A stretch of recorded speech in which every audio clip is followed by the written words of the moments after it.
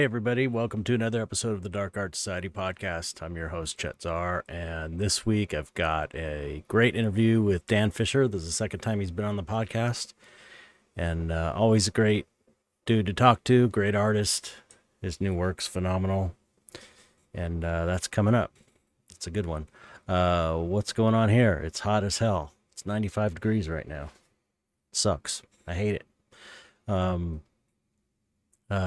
So yeah, we're dealing with that. I am painting these little studies because I need to make some money again, or these little 2 by 3 inch paintings, and then I'm doing a little custom frame for them, which I got to finish this off and make a mold, cast them. So yeah, I haven't had a chance to work in these commissions because I need to make some more money again, as it always goes every month. But once these are done, I'll go back to my commissions. I've got 2 that are almost done. Those will be done. Then I can start some others. Yeah, that's pretty much it that's going on here. Yeah. If you want to support the podcast. Oh, one thing you can do. Can you like and subscribe if you're not subscribed, and share, especially if you're on YouTube, because I'm really trying to build the YouTube channel so that could be another source of income. And it's growing, but it's kind of growing slowly. So any help would be appreciated, just sharing the podcast around. I still think it's one of the best art podcasts out there, and a lot more people would be interested in hearing it. I think the guests are amazing. You know how I feel. I've said it before. If you want to support also directly, you can go to patreon.com/darkartsociety, join for as little as $1 a month, and you get entry into the private Facebook group, and what else? The Discord, and hold on, let me turn this down.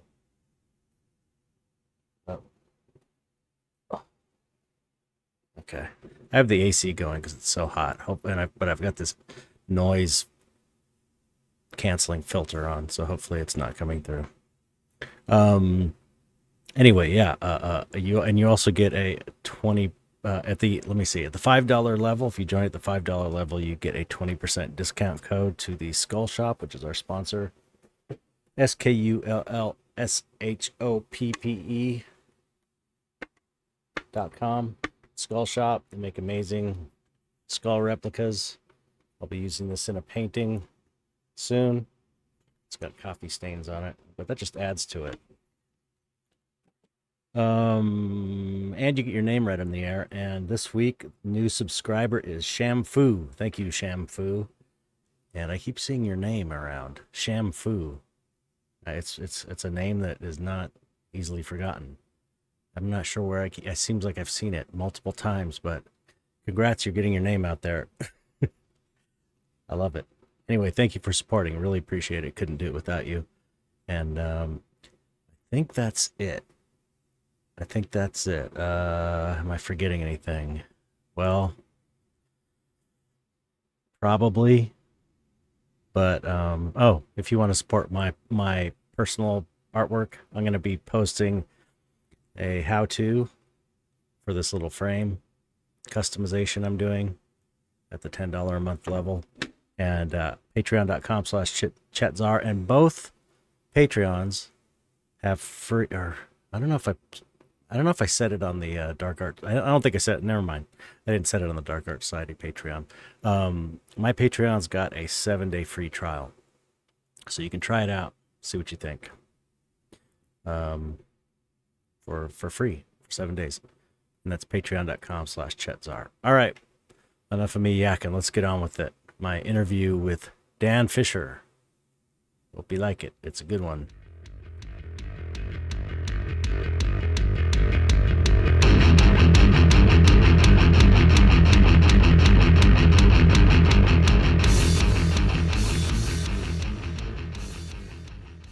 Hello, Dan. Hey, Chet, can you hear me? Yes, let's pretend like we didn't just spend the last 15 minutes on audio problems, or 20 minutes. Singing to each other. Yeah, that was a mess, but I got it settled. I still Awesome. don't know what happened. Anyway, how are you Doesn't doing? matter. It's in the past. Yeah, it's true. It's over. It's over and done It's with. over. How are you?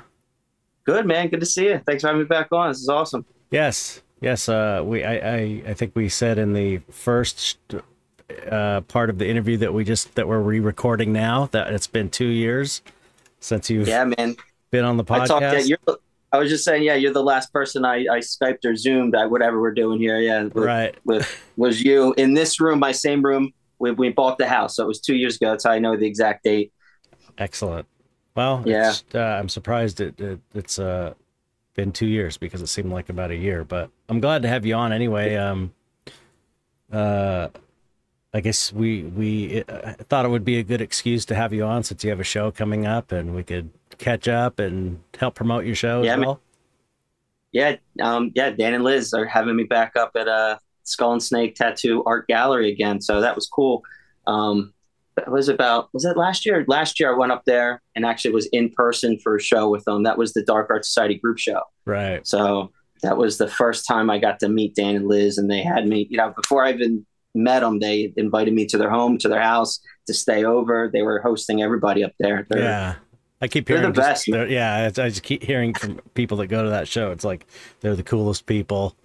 Yeah, absolutely. I mean, I know just like, Dan, but yeah, well, you had him on too, but it's like as soon as you talk to him or you meet him for the first time, it feels like you've known him for a very long time. right. So right. they know what they're doing up there, and they take their time to do everything right. Yeah. Yeah. So I mean, his gallery is awesome. I mean, he's such a fan of collecting art Mhm. that is, the first time I was in his house, it was one of them, like, you just had to like walk around and look at his walls, and he's got so many paintings. It's like, Yeah, he's got a great collection. yeah, man, he does. And it's like you can hear someone has a good collection, and then when you walk through it, you're like, I'm in the collection. You almost got to take a couple laps to make sure you don't miss anything. But Right. yeah, awesome, man. The gallery's super cool. I mean, Yep. They always do it up. yeah, he decorates. Last year, I think, who I'm at the show with this year, Lewis and Martin, they were both there at the group show also. It was the first time I met them, and they're super cool too. And they were, spending I think they might have been up there for about a week or so, but they were decorating inside and outside because it was, that show fell right around Halloween. Right. So they did a lot of spooky stuff outside. Lewis was really, making a whole thing outside. It was awesome, so I'm pretty sure they're doing something like that again for this show. Mhm. This show is, it's themed a little bit right up my alley. It's like a extraterrestrial kind of thing. Everyone's been doing kind of these alien-esque paintings, so I guess it just made sense to do this invasion show. Right. I mean, Who else who's in the show with you? Michael Meach Michael Meach. Yes, I know Michael. and Lewis, He's awesome. and Lewis Cipher. Yep. Lewis has been on Yeah, the I show. think they both had an episode on here, right? All together. I don't think Michael has, but Michael's on my mentorship. Oh, So I talk to him once a month. He's awesome. Yeah, man, he's funny too. We got along real good. Like where's he? He's from He is overseas. Yeah, like his dry humor. Yeah. We were hanging out a lot for the group show. It was real fun. But he does these sculptures. I don't know if you got to see any of the sculptures in person or whatever. I haven't seen him in person, but yeah, they're great. They're amazing. He did the one for the group show last year. It was like half a monkey and half of a human skull, right? And it was this little guy, and it was amazing. Like, I'm sure you probably see amazing sculptures your whole career. So like you'll look at it and you just see it as what it is. But this thing was awesome, man. He had eyelashes on it. It looked like a real head. Yeah. That somebody shrunk down and ripped off half the face. Yeah. He's great. And the other thing about him is he's a really good painter.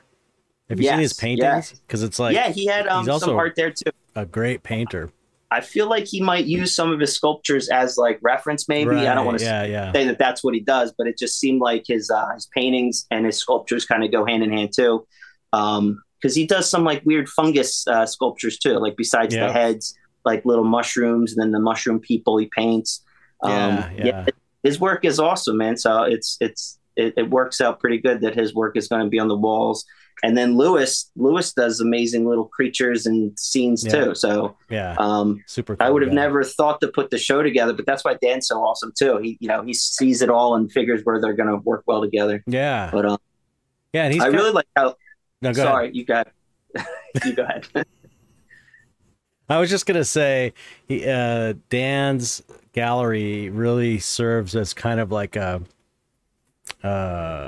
example for people who want to start a dark art community or gallery, or a dark art gallery in their community, because he's in this, kind of a small town.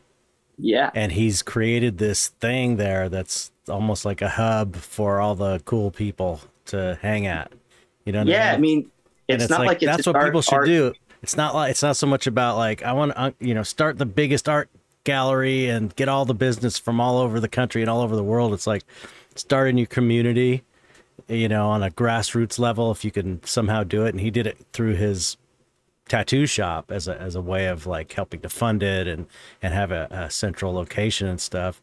But I just think it's a great example for people who've always wanted to start like a dark art gallery in their town. It's like, that's the way you do it.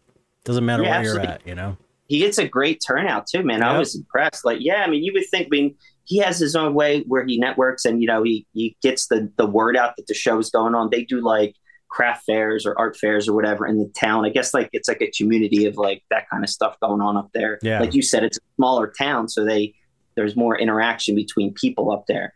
But yeah, man, there was people nonstop last time coming through the door, and not the people you would think be showing up to a dark art show either. Right. Just like say regular people, but like all kinds of people. And it's funny too because some people come in and they're just like, oh, either they're driving by or they heard from wherever he was advertising for the show, like, oh, we're on our way out to dinner. We just wanted to check out what it was, and like they loved it. You know what I mean? Like they had a great time, and everyone. I don't know if they knew what to expect. Dark art gallery, but you walk in and it's not anything but positivity and happy people. Yeah. And think about it in the context of like Disneyland and the Haunted Mansion, or I don't know, spook houses or haunted houses around Halloween that people go to. Like regular people go to those.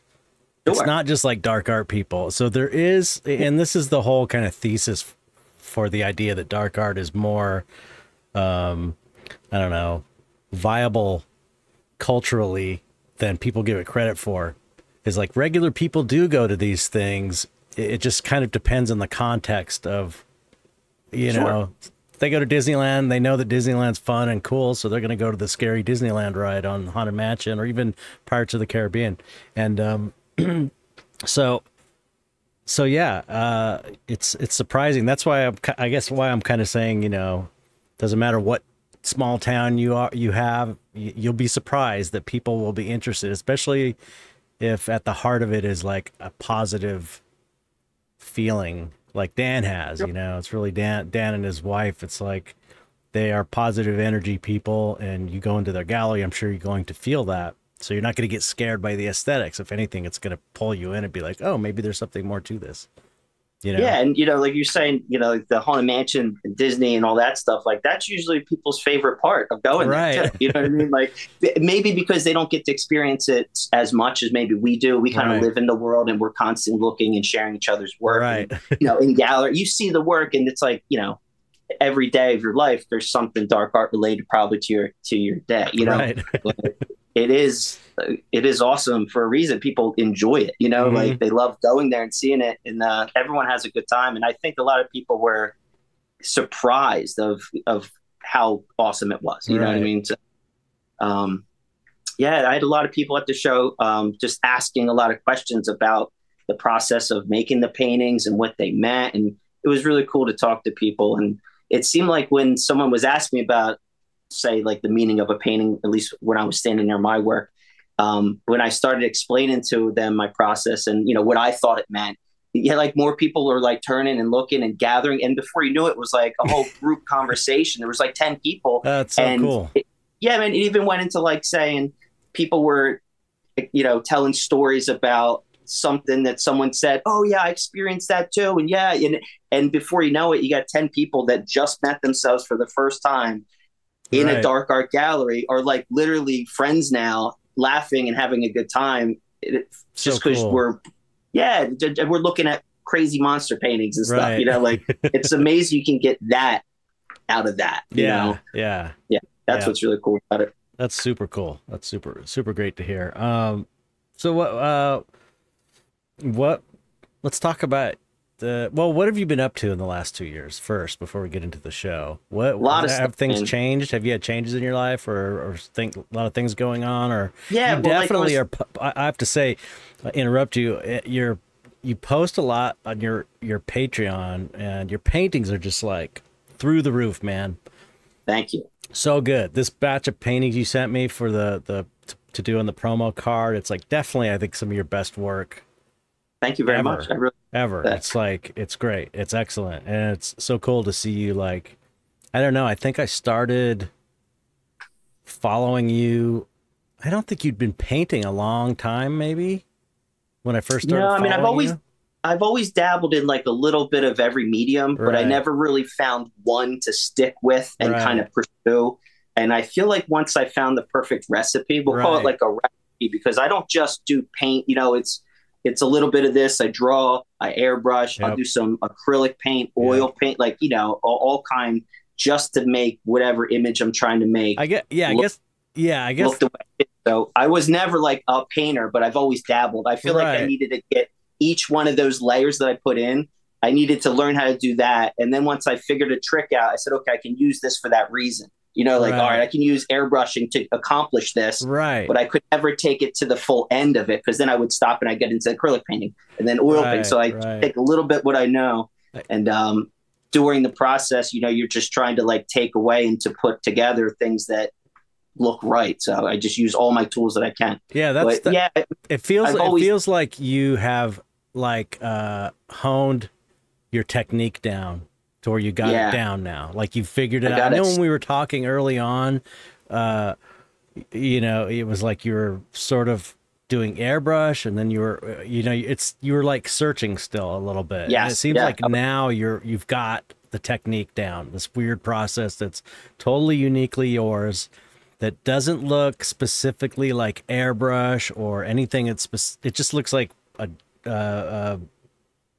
one of your paintings, you know, it just looks like you. So that's cool. Yeah, it's great. So, but I guess that's maybe what I was getting at. It's like, it's putting it better is that you seem to have like, it's all coalesced. Your work is coalesced, and it looks like you are not searching anymore. It's more like you've got it down. You've got this technique. Yeah, definitely. I feel like I definitely have more of that recipe, like I was saying, down. As much as, and you know, anybody who's making artwork can say I have a way of putting it, because there's every piece, there's that new problem that comes up. Yeah, you're never finished with that.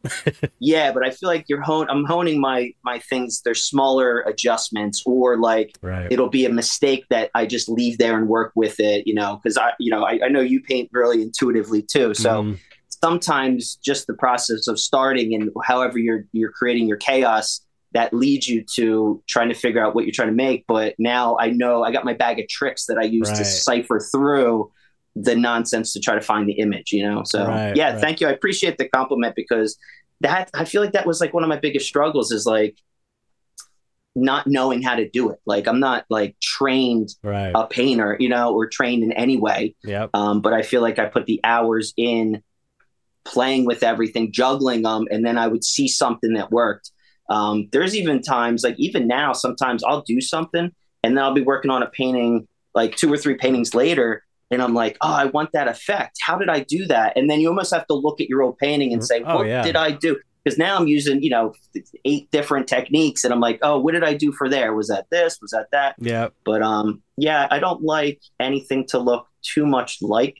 I don't even know how to explain it, but yeah, I like there to be a lot of stuff going on, a lot of textures, a lot of meat in there.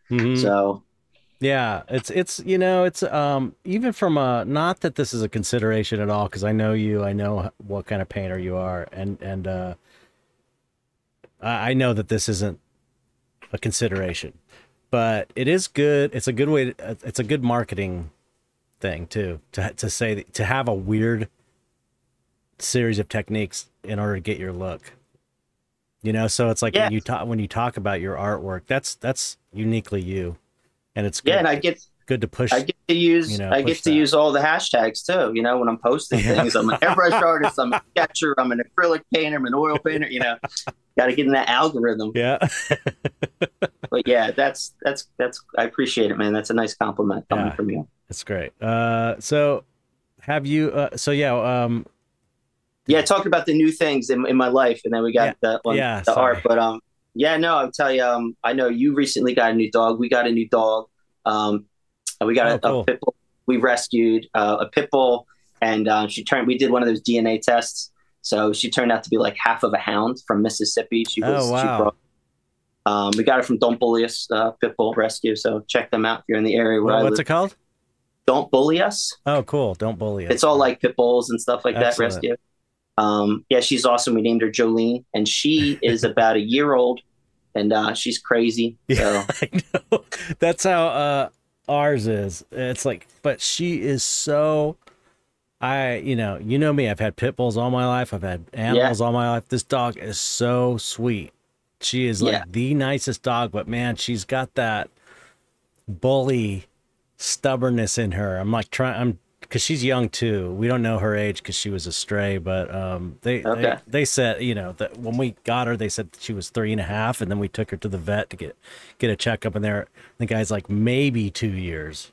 This dog is not 3.5, so she's still young, and I'm trying to train her right now walking to heel, like walking on a leash and stuff? To heel, and she walks good, but she pulls, and it's like she pulls hard. She is strong, and it's like and it's just a struggle, and it's like it's a stubbornness because she's super smart, and she knows heel. She knows what I want, but she just doesn't. Pit bulls are stubborn, can be very stubborn dogs, willful. Absolutely. Yeah, ours is I mean, I my girlfriend Tess does a lot of the training for the dog. I like to just wrestle with the dog, and then she kind of has to do all the hard work. But she's pretty good. She can, like, there's certain main things we started right away, like go lay down, and no matter what, she'll go and lay down because she gets so excited when people come over, man. Right. Like beyond like anything I've seen, like she like does that like that scream. She shakes. She was piddling, when they do the piddle thing. Yeah. She stopped that, which is awesome because it just sucks. We would have people like if you're coming to my house, like meet us outside because we want the dog to piddle on the floor. But she's getting better. But yeah, she doesn't have good recall. So like off leash, like we have a big property where I am, but we don't like to keep her or have her off the leash because it's that hound in her, man. She sees a bird or a squirrel. I mean, she can run, and how would we find her? It's just all woods. She could just keep going. So we have a tracker. Like we got an Apple tracker for her. Yeah. I just got a tracker. Yeah. Just in case. They're really good. We haven't had to use it, but when you have one and then you leave, I don't know that it tells you that you've left her behind. Does yours do that? No, I don't know because I haven't hooked mine up yet. I just literally got it a couple days ago you would like put a name to it. So we named it Jolene. That's the name of the dog, like the song or whatever. It's like favorite song, girlfriend's favorite song. And it's a good one. So like it's on her collar.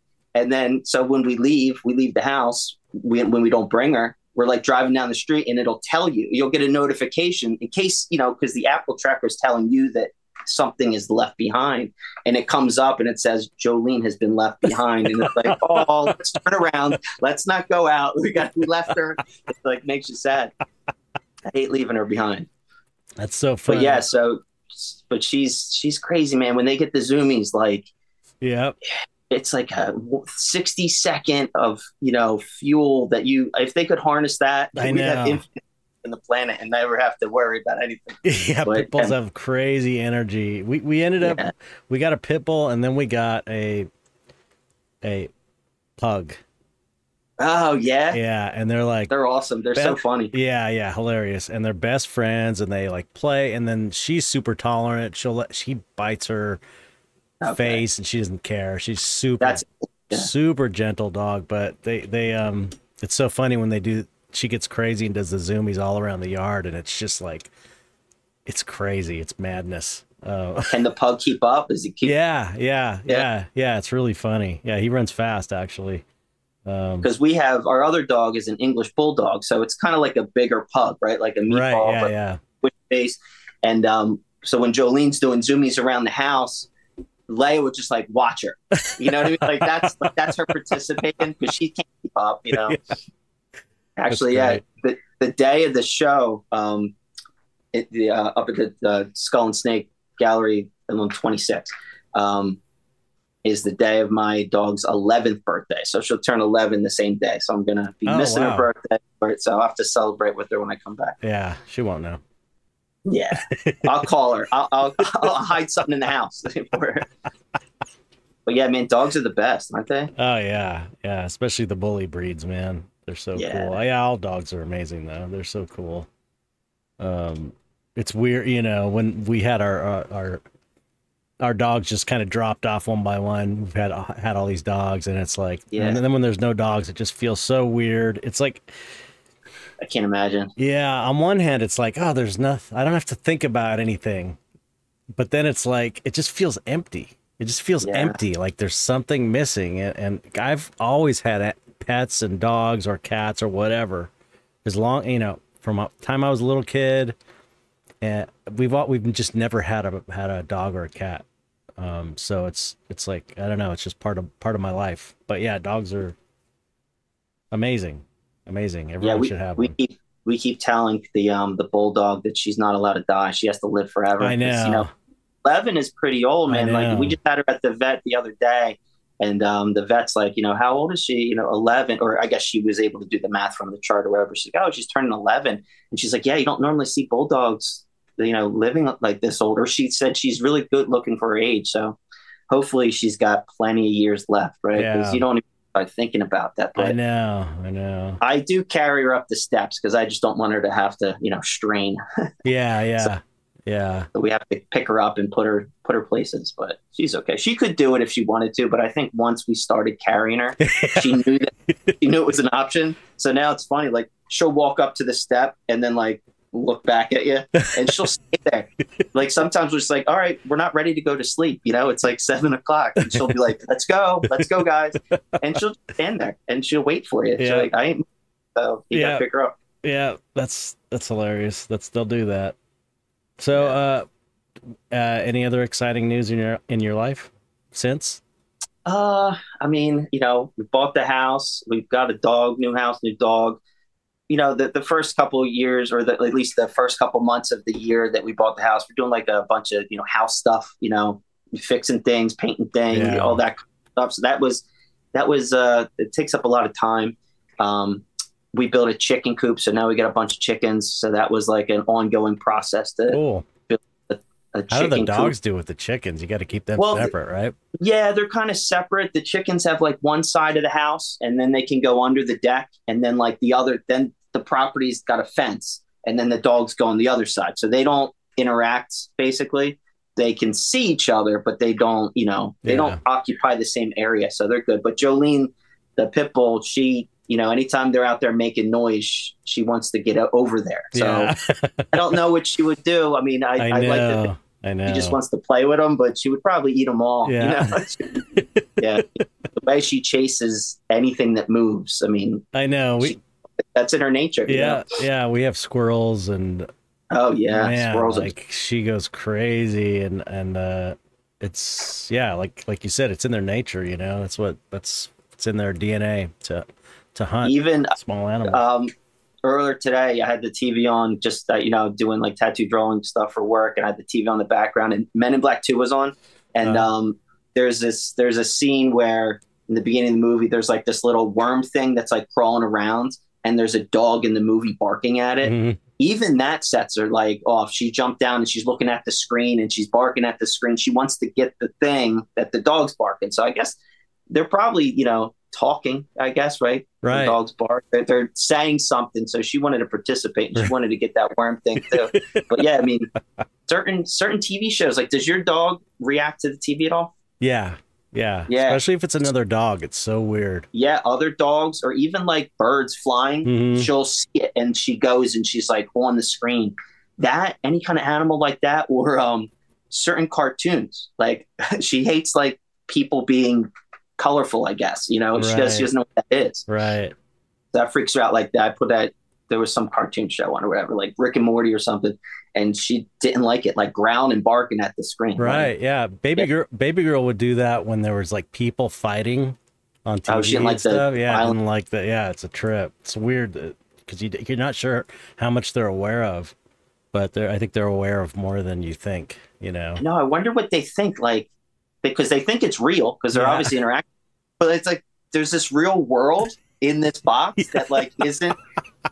It's weird to think what they would think of seeing it. Like, Hey, do you remember on Men in Black 2, do you remember the alien that looked like Howard Stern? Do you remember that part where it's like an alien where it looks like Howard super Stern? tall. Was he Yeah, really tall? and they pull he's got like a big mass of hair like Howard Stern used to look, and then I think they pulls his wig off and it's like a little And he's tiny got a head. little face. Yeah. Yeah. I did that guy. Oh, cool. Yeah, that's actually the scene. Yeah, they're like in the basement. Or no, there's three of them. Yeah, and they're undercover, and then they all take Right. off their disguise. So you did his head, his little Yeah, face that head. was my That's character. Yeah. right on. That's cool. And Didn't you do? I think did you do a guy? Yeah, I remember you talking to somebody else about the working on that movie too, Men in Black 2. Yeah, I did that this thing called the pretzel guy that they didn't even use. Okay, so it wasn't on screen. No, but it was in the third one. Okay, Men in Black 3. They finally used it. I wasn't working on it, but it was all in storage, and you could see it walking through the airport, I guess, in one scene. like a background guy. Yeah. So it was good that it got used. It's just amazing. It's like I was like, here, make this creature, do whatever, and I made it maquette, got approval, and then they're like, okay, go ahead and just make it. And so I got to sculpt it, and then you hand it off to the mold guys. They mold it, they hand it to the foam department, they run the foam, bring it back to me, I get to paint it, and it was like it was so great. It's like it's so rarely like that in the effects, where it's just like you kind of get left alone. That's why I liked getting background characters, because there's no one really gave a shit if it's a background character. They didn't have to look a specific way. Yeah, or nobody cares. Like the director doesn't really care, you know. They know that Rick Baker's doing the effects, so they're gonna look good, and then like, you know, Rick will approve things, and then they just let you go. And it's like it was such a rare thing for it to be like that, but especially a movie like that too. Like there's literally like 500 background aliens. So if they had an opinion about every single one, they would never be able to. They couldn't. It was like that on Planet of the Apes too. They just were like making orangutan background mask. I'm like, sure, I put my headphones on, sculpt a mask. That's fun. Just so much fun. It was so much fun. Good days at work. Yeah, the good old days. Are you still at the same place? Yeah, I'm still at Valhalla Artworks in Berlin. Still tattooing full time, cool, as well as painting. So I usually split my day. I'm an early riser, so I wake up in the morning and I'll paint. What time you wake up? Well, nowadays, anywhere from like 5 to 7. Mm-hmm. You know, I allow myself to just wake up whenever naturally I do. Really? So yeah, it depends on, I guess, just how tired I am or what time I went to sleep. But I used to, when we first moved in this house like 2 years ago, I was setting my alarm to get up at 5. Mm-hmm. So I would make myself get up. I was waking up at 5 o'clock without my alarm, and then I started sleeping a little later. I started waking up at 5:30 and 6, and I said, no, it's cutting into my painting time. Right. So I would set an alarm and actually start waking up, and I did that too for like a year, right? Every like 7 days a week, waking up, paint from 5 to 8, and then I would get ready to go to work and then work all day. You know what I mean? Right. And then like a year went by, and I guess from like the lack of sleep, I didn't even realize it, but I was like turning into like an asshole, man. Like a mean person. I had a real short fuse. Like obviously not like, I wasn't like a mean person, right? Like I don't think I could be mean if I tried to. Mean for like, you. mean for me, but I was like real short. Like why? Like you got to drink that. Like, you know, like everything was bothering me. Right. You know? Irritable. Yeah, dude, irritable beyond just like a bad day, irritable. And I was just like really kind of irritated with everything. And it was weird. And I was like, I couldn't figure out what it was. And then I started sleeping in just a couple more hours. So I turns out you need sleep. Oh, yeah. You need it. It's important. Totally, man. And, you know, I'm getting older now too. So, you know, 5 hours of sleep constantly day after day after day after day, it wasn't good. So yeah. So now I sleep into like 6 or 7 now. So, but it's completely different. So like, if anybody's having trouble being a short fuse, just get an extra hour of sleep. Oh yeah. But I got to get 8, man. It's like, eight, I always heard the older you get, the less sleep you need, but it hasn't been true for me. Like when I was younger, I could do the 4 or 5 hours sleep if I needed to, especially if I was like on a crunch, but I can't do it anymore, man. Cause it's like, I never wake up. That's the thing with me. It's like when I don't get enough sleep, I just all day I feel like I'm in a fog and I'm not quite awake, and I'm just tons of caffeine trying to wake up, and it just does not work. So I have to maintain kind of like a routine and get. Will you wake up if someone's waking you up, or are you like a zombie? Like, are you? You can't. I can't wake up. I mean, but no, I mean, I'll set an alarm, and Are you a snoozer? Oh yeah, I snooze like. How many snoozes? You set it like every 3 minutes. I think it's 15 minutes in between snoozes intervals, or 10 minutes or something. But I was, Does that help? My girlfriend Tess does that too, and she'll snooze and then snooze and then snooze. I'm like, either get up or sleep for another hour. Like, dude, it's like if I'm less than 8 hours and I because sometimes I push it.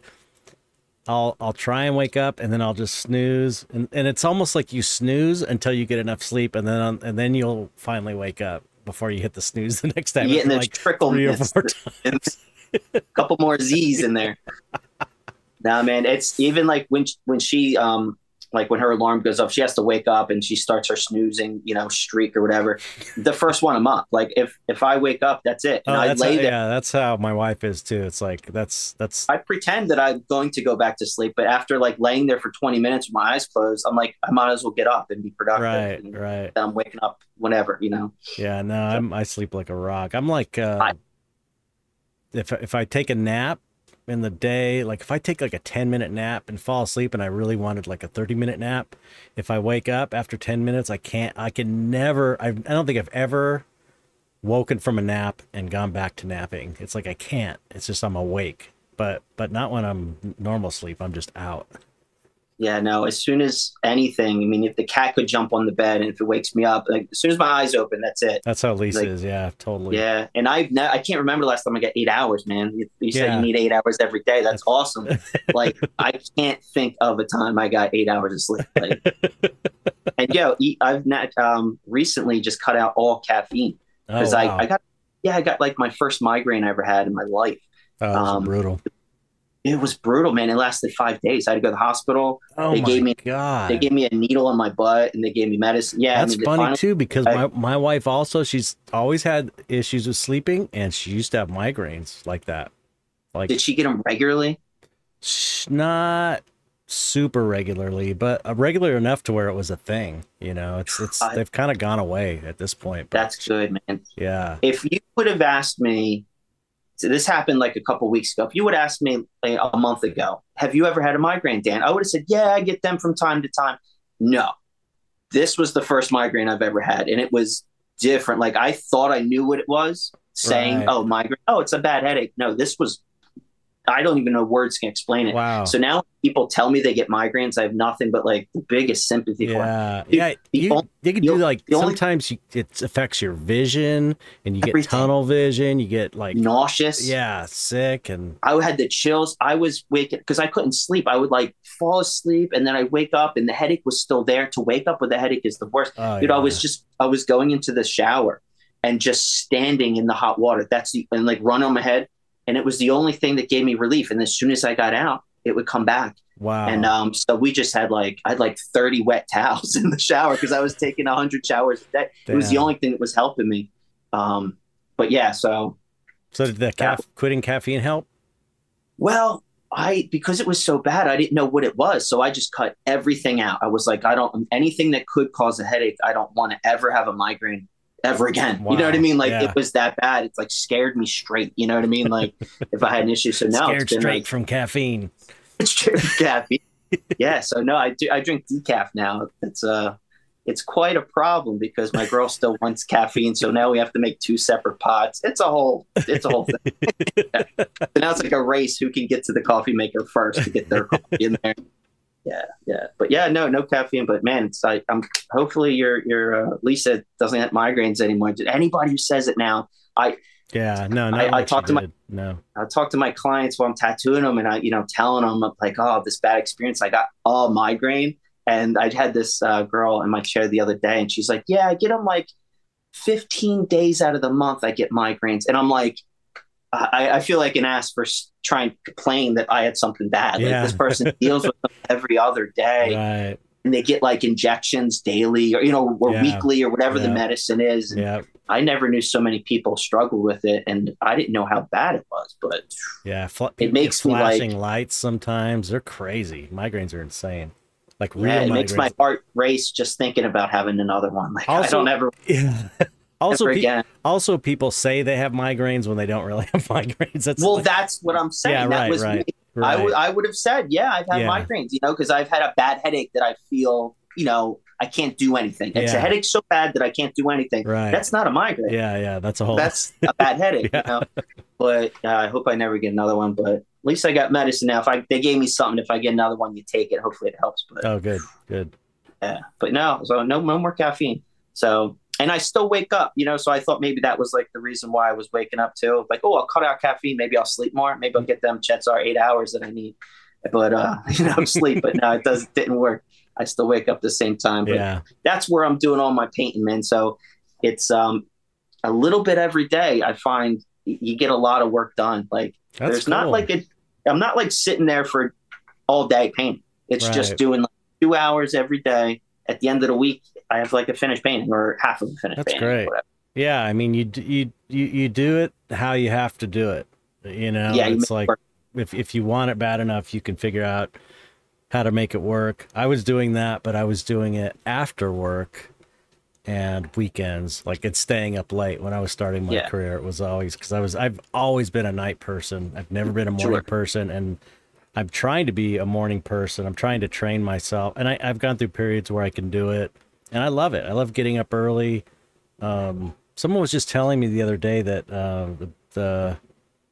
the best time that some reputable meditation guy was saying the best time to meditate was between 5 and 7 a.m. for some cosmic reason or something. So it's like there's definitely a vibe in the morning. It's everything's waking up. Yeah. Everything, all the energy is turning from that nocturnal mode maybe to like let's get it going, let's get it started. But it's Maybe still quiet. It's still quiet because it's waking up. That's why I liked nights though.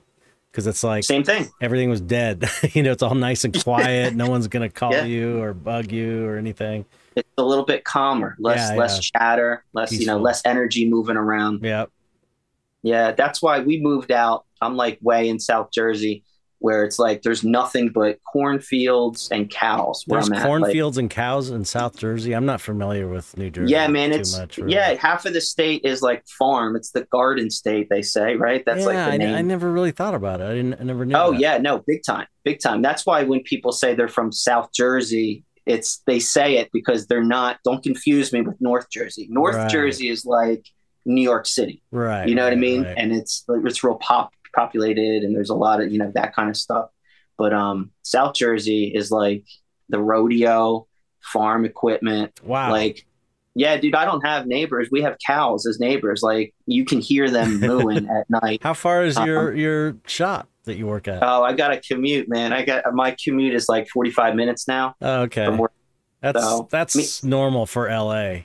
And that's like a good commute for LA because mine was like 45 to an hour when I worked. Yeah, it's not that bad. I was driving like a half hour, so I just consider now I drive 15 minutes more. Yeah, like it doesn't sound that long, but yeah, 45 minutes. But like I'm driving 45 minutes, like going the speed limit. Oh, okay, it's not like no traffic, so I am a far distance. Right, it's like 30 miles or something that I go, but I'm able to do it quickly because there's nobody around.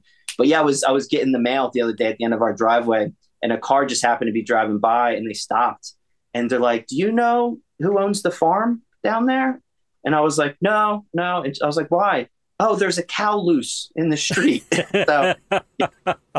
So that's where we live. We live out there. But like the reason I'm telling you that is because what you're talking about in the morning and the energy and that static, like it's true. I mean, you feel that when we were looking for a house, like we moved from an area where there was a lot of people, a lot of traffic, you know, very densely populated spot. And then to come out here in the cornfields, like you can see so far, I feel like your eyes are stretching, like you can really get that. And there's no one around. So like, I don't know, like you walk a little taller and it's just, the energy is so much cleaner. So you, cleaner yeah, right. Yeah. So you've adapted well to it. It wasn't some huge shock to you, or is it something you were like, you know, some people you hear move out to the country and they're like, oh man, I thought it was going to be different. Oh no, you're just alone. There ain't nothing out here. You know what I mean? So that's, and you like me and that. me and my girlfriend are kind of homebodies anyway. Yeah, I mean, you can relate being an artist. And you just at home all the time. Yep. So we don't go out anyway. I always think about that. I could move somewhere like that. It's just, I've got family. I got grandkids. I don't want to move away from them, but I could move anywhere pretty much because I never go anywhere. Yeah. And you're producing, you have your job with you at all times. Right. You know what I mean? Absolutely. Yeah. So we like it. It's exactly what we thought. It's just that, you know, you got to kind of figure out like if you need stuff, like you have to drive wherever you're going. So whenever you do go out, you got to make it worthwhile, you know, hit all the stores that you need stuff. Don't forget the dog food when you're out. So when you come back, you don't have to go out. Is there issues with deliveries or anything? No, man. I mean, like Amazon will deliver. You get Amazon delivered all the time. You know what I mean? They're always, that's great. Every day I feel like they're at the door. What about shipping paintings? Is you have a post office near you, or is that like? There is a post office. It's probably like, you know, 5-10 minutes away. It's a small little, like, the room I'm in now is like a bedroom, a standard bedroom. So like that's like when you walk in the door, it's like that big. And there's probably no lines really you have to wait in or anything. Yeah, no. Although it is funny story that the last time I was there, I try to like get to know the people that work there. Especially if, like, you know, so you have a good rapport with them. But like if I'm shipping a box and there's like, you can tell me, oh, if you ship it this way, it's cheaper. You know what I mean? Like I want them to care about what I'm trying to do. You know, not give a shit. And so I was talking to a lady, and apparently there's like I don't know if it's like a rehab house or like a facility for like something like that, right? Like it's like a rehab facility that's down from the post office. And she was telling me a story that I guess they let somebody out and they were making a home in the post office, and they were not only making it a home, but was making it their bathroom. You know what I mean? No. And, so like the crazy will find you wherever you are. But yeah, in that little room. And because I was trying to talk to her, you know, hey, how's it going? What, you know, it's pretty nice around here. And she had literally just come off of cleaning that up. That day. And she was kind of like telling me about it. And I was like, oh, I thought your job was easy. I didn't know you had to do that. And she was like, I told the owner, never again. You know? Give you one time, I'll do it. But she was a nice. But yeah, just shipping from there. That's it. I mean, pretty easy. Or, you know, if they're local, just have them pick it up at the tattoo studio where I work. That's always the nicest thing, you know. They can just take. Well, you're near a lot of big cities, kind of too. You know. I mean, you know, probably 45 minutes from Philly. Right. Yeah, I mean that's like biggest. You know, if someone from Philly buys a piece, they can, you know, they might rather come and pick it up or something, or meet you at your tattoo shop or something. You know. Yeah. Yeah, I just had I've been shipping stuff for a while, and I've never had anything damaged. I actually just shipped the first thing I ever shipped to Australia. It got there, and the guy messaged me. He's like, "It's damaged." Oh, and no. And now so I had expensive too, right? Dude, and I had insurance for it and everything, and that's like a pain in the ass. It's not easy. It's almost easier to paint a new painting. Yeah, and I think realistically, I filled out the whole form, and I guess he filled out a form too, and then they contacted me and said that the case was closed because they wanted him to bring the piece in to evaluate the damage. Right. But it was for an art show, and I got him to fix it for me. He took photos of the damage. What had happened was, I guess something was on probably something heavy was on the face of the painting, and it pushed it out of the frame. Right. Yeah. And I used little staple things, that little staple gun that shoots the staple sideways to hold, because I paint on board, like a masonite board, and to put in the frame, and it pushed it out of the frame. And then it was sitting on the staples on the face of the painting. So while it was moving around, and it like wore away every place that I stapled it. No. So the damage was all around the outside, which it could always be worse, right? Something could have messed up the center of it. So it was an easy fix for him. I mean, I haven't seen the painting, but the show had started, so I guess he fixed it. But that was the only time I ever mailed anything that got damaged. So have you ever had to go through damaged shipping or anything like that? Surprisingly, nothing comes to mind as like a major damage thing. One time I shipped, what was it? It was something, it was in a box and it was heavy. And what was it? It was all like loose. God, I can't remember what it was, like buttons or something, some merch thing. And it was really heavy. And, I think that when it arrived, it was just a piece of the box with the address on it. Oh no. Like the whole rest of the box. And I tried to find it. It was through the post office.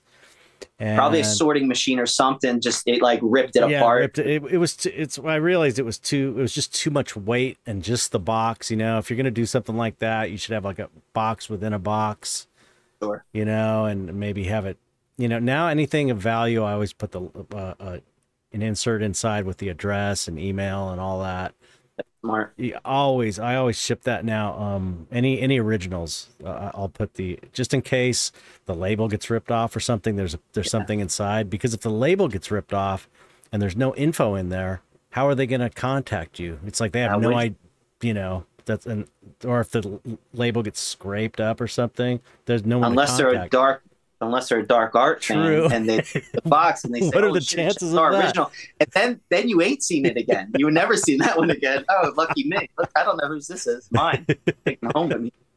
Yeah, but I've had good luck. I know people complain about USPS, but I've had really good luck with them. I've gotten prints damaged before.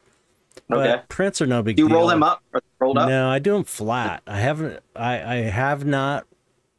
I roll posters up, but the prints, because the paper is like nice art paper, and it's easy to scratch the surface to where there's like a mark. You know, it's very subtle, but it doesn't take the ink off, but it makes a mark. And I suppose you could, you know, you do the tissue paper and roll it, but I just prefer to ship them flat, and I just do 2 pieces of corrugated cardboard inside, and then this big flat, real thin box. And sandwich. And that I hardly ever get damaged, but when I do, if it really got bent, the person contacts me and I just have them tear it in half and send me a picture to prove that they destroyed it. And then reprint and then that I just one. send them the same numbered print, so they can use their certificate from the original certificate of authenticity, and there's not 2 of the same numbers floating around, you know. But that's just, I print my own stuff, so it's not a big deal to send another print, a paper print, you know. Yeah, actually, I have something by the door right now I have to ship out, and it's funny. There's so many synchronicities, like, at a time. Whenever I start seeing them, they pop up everywhere. Remember that was, I think, the first Dark Art Society group show that you did. I think it was at Copro, correct? Mm-hmm. And I mailed out a piece. It was like I don't know if you remember, you've seen a lot of stuff through the years, but it was in a frame, and I had sculpted a guy on the top of the frame that was the guy in the picture, right? Right. And it was like this ornate frame. And when I shipped it out, and it was behind glass, because this is when I was airbrushing on Bristol board and doing color pencil and acrylic paint. So I mounted it behind glass. So I have the glass, I have an ornate frame, like a plaster frame, and then I have this sculpture on the top. And it was a fairly decent sized thing. So when I packaged that up, I was using like pool noodles. I cut them and I would put the pool noodles around it, and I made this thing crazy, and I shipped it out there, and it got there. It wasn't damaged, and for the show. And it wound up not selling. So Gary mailed it back, and he did an awesome job. You know, he put it on a board and like taped it or saran wrapped it to a heavy board so it wouldn't slide around. And then that got packaged, and it came back undamaged. And fast forward when was that show? Was that like 4 years ago or something like that? Yeah, it was a long time right? ago. Mm-hmm. So that's just been hanging at the wall at the tattoo shop. Someone bought it from California. So I'm mailing it back to California. Oh, really? Where they could have just took it off the wall if they were at the show if they wanted it. So now, dude, every time I mail this thing or it gets mailed, it gets like more intensely packaged. Yeah. But now, so this thing, the box is, I don't know how much it's going to be, to mail this thing, but I'm pretty confident that it's not going to get messed up because I never want to mail it again, right? You can keep it forever, whoever the guy got it. But coming off the one from Australia that got damaged, it was the day I was making the box to ship this piece. So in the back of my head, I'm like, things are going to be slammed on. You know what I mean? I'm scared that this thing's going to get broken. It's the most fragile piece of art that I have. Right. And it's coming off of, I just found out that a painting got messed up in shipping. So yeah, hopefully I make it there. But I always think it's funny. Like I mailed it out to California, mailed it back to New Jersey, and then someone bought it from California. Like classic. And it was a Dark Art Society group show, Right, right. Full circle. Yeah. Now I'm going to another Dark Art Society, themed show. Right. It's not a group show. I think I think Dan's doing a group show again though. Is he in October? I don't want to. Yeah, I think so. Yeah, I'm pretty sure he may be. I don't want to say that he is and misspeak, but that'll be cool. That was the show last year that I met him for the first time. But yeah, so that was a couple years ago, and that piece is coming back to good old California. It'd be funny if it was someone who's seen it at the show, and then just buy it. John Bainart Gallery in Australia. Yeah, I had a show with them, and they ended up shipping me the rest of the paintings back, and they were in the 11 by 14, those weird oval ones where I had those weird frames I made. Yeah, and they did that. That's the first time I ever saw that. They had like this piece of cardboard. I don't know. They have this super hard cardboard. It's crazy. It's like harder than regular cardboard. It's really, it's almost like wood. Yeah. It's crazy. Yeah. And they put it flat and then tons of saran wrap. And so it was like on a sheet that you couldn't bend. And then like a spine. Yeah. Like made it a spine. Right. Yep. And then they had a big box, and they made it fit to where they all fit, like slid in right next to each other, and that thing was shipped, came perfect, no problems. And it's like I have to ask him about that cardboard because it's like I've never seen cardboard this hard. This durable. Maybe it's an Australian thing. Yeah. Maybe they got like a tree or something to make it out of. Also, have you used Pirate Ship? Have you ever heard me talk about Pirate Ship on here? I've heard you talk about it, and I made a mental note. I should look into that to see if I can get a better, price. And then no, I did not. Okay, because that's the cheapest way I've found to ship anything international. It's crazy. It's so much. Is it just international or? Yeah, I don't really use it for in the U.S. or Canada. Well, sometimes I'll use it for Canada. But yeah, it's really, I use anytime we have an international order, I go to I do it through Pirate Ship because it gives you options too. It'll give you the cheapest, the best, and with like the most bells and whistles, like insurance and all this. And it goes chooses between, you can choose between post office and UPS, and it'll kind of. How great would it be if it gave you the prices? It gave you the prices when you're doing, but then it also had a description of like how they were going to handle it. So like the cheapest one is like, we guarantee no more than 3 drops. The guy's allowed to kick it one time, and then the price gets higher and higher until like, you decide how you want it handled. Yeah, right. It'd be funny. It's great though. Next time you got to ship overseas or out of the country, you got to try it. Yeah, I'll check it out. I always like to wait way too long before doing something like that and then regret not doing it sooner. That's one of my favorite moves. Just Dan's way. Check these out. Yeah. Oh, yeah. I saw your post with them, dude. So they're so cool. It's awesome. So they're straight up magnifiers, right? Is that what it is? Yeah. They're what the power is? Like how many? This X? is like 2x right now. Okay. And it's perfect. They look like they for this like little 1 million. No, yeah, but they've got, that's the lowest power and they got all these other ones, and it goes like really, really, really close. That's awesome. Like 25x or something. It's crazy, but dude, you gotta do like the smallest painting ever. Yeah. Like, you know, like how small do you think? I see behind you. That's the thing. I bought them specifically because I could not get the detail on these little things I'm putting on here on this frame. Yeah, they're so cute, man. I love that you're sculpting those little frames. Yeah, so they're gonna fly off. Yeah, well, then I got the glasses, and I'm like, oh, these actually works good for the paintings too. So I'm gonna be, these are gonna be like my miniature painting glasses. And they look awesome. I know, too. That's the thing. It's like it's like they were like $17, and they look so cool and high tech. It's really cool. Yeah. And it's like they got lights. They got lights, and the lights gonna move, and you can flip them up. Awesome. How are they like? Do they fall off when you're looking down? Like, no, they come. They also come. They come with a strap too. Okay, yeah, you strap them right onto your head. Yeah, they're just great. I just love them. It's like so nice. I did this when you get something cheap and it works. I did this super small painting for my girlfriend once.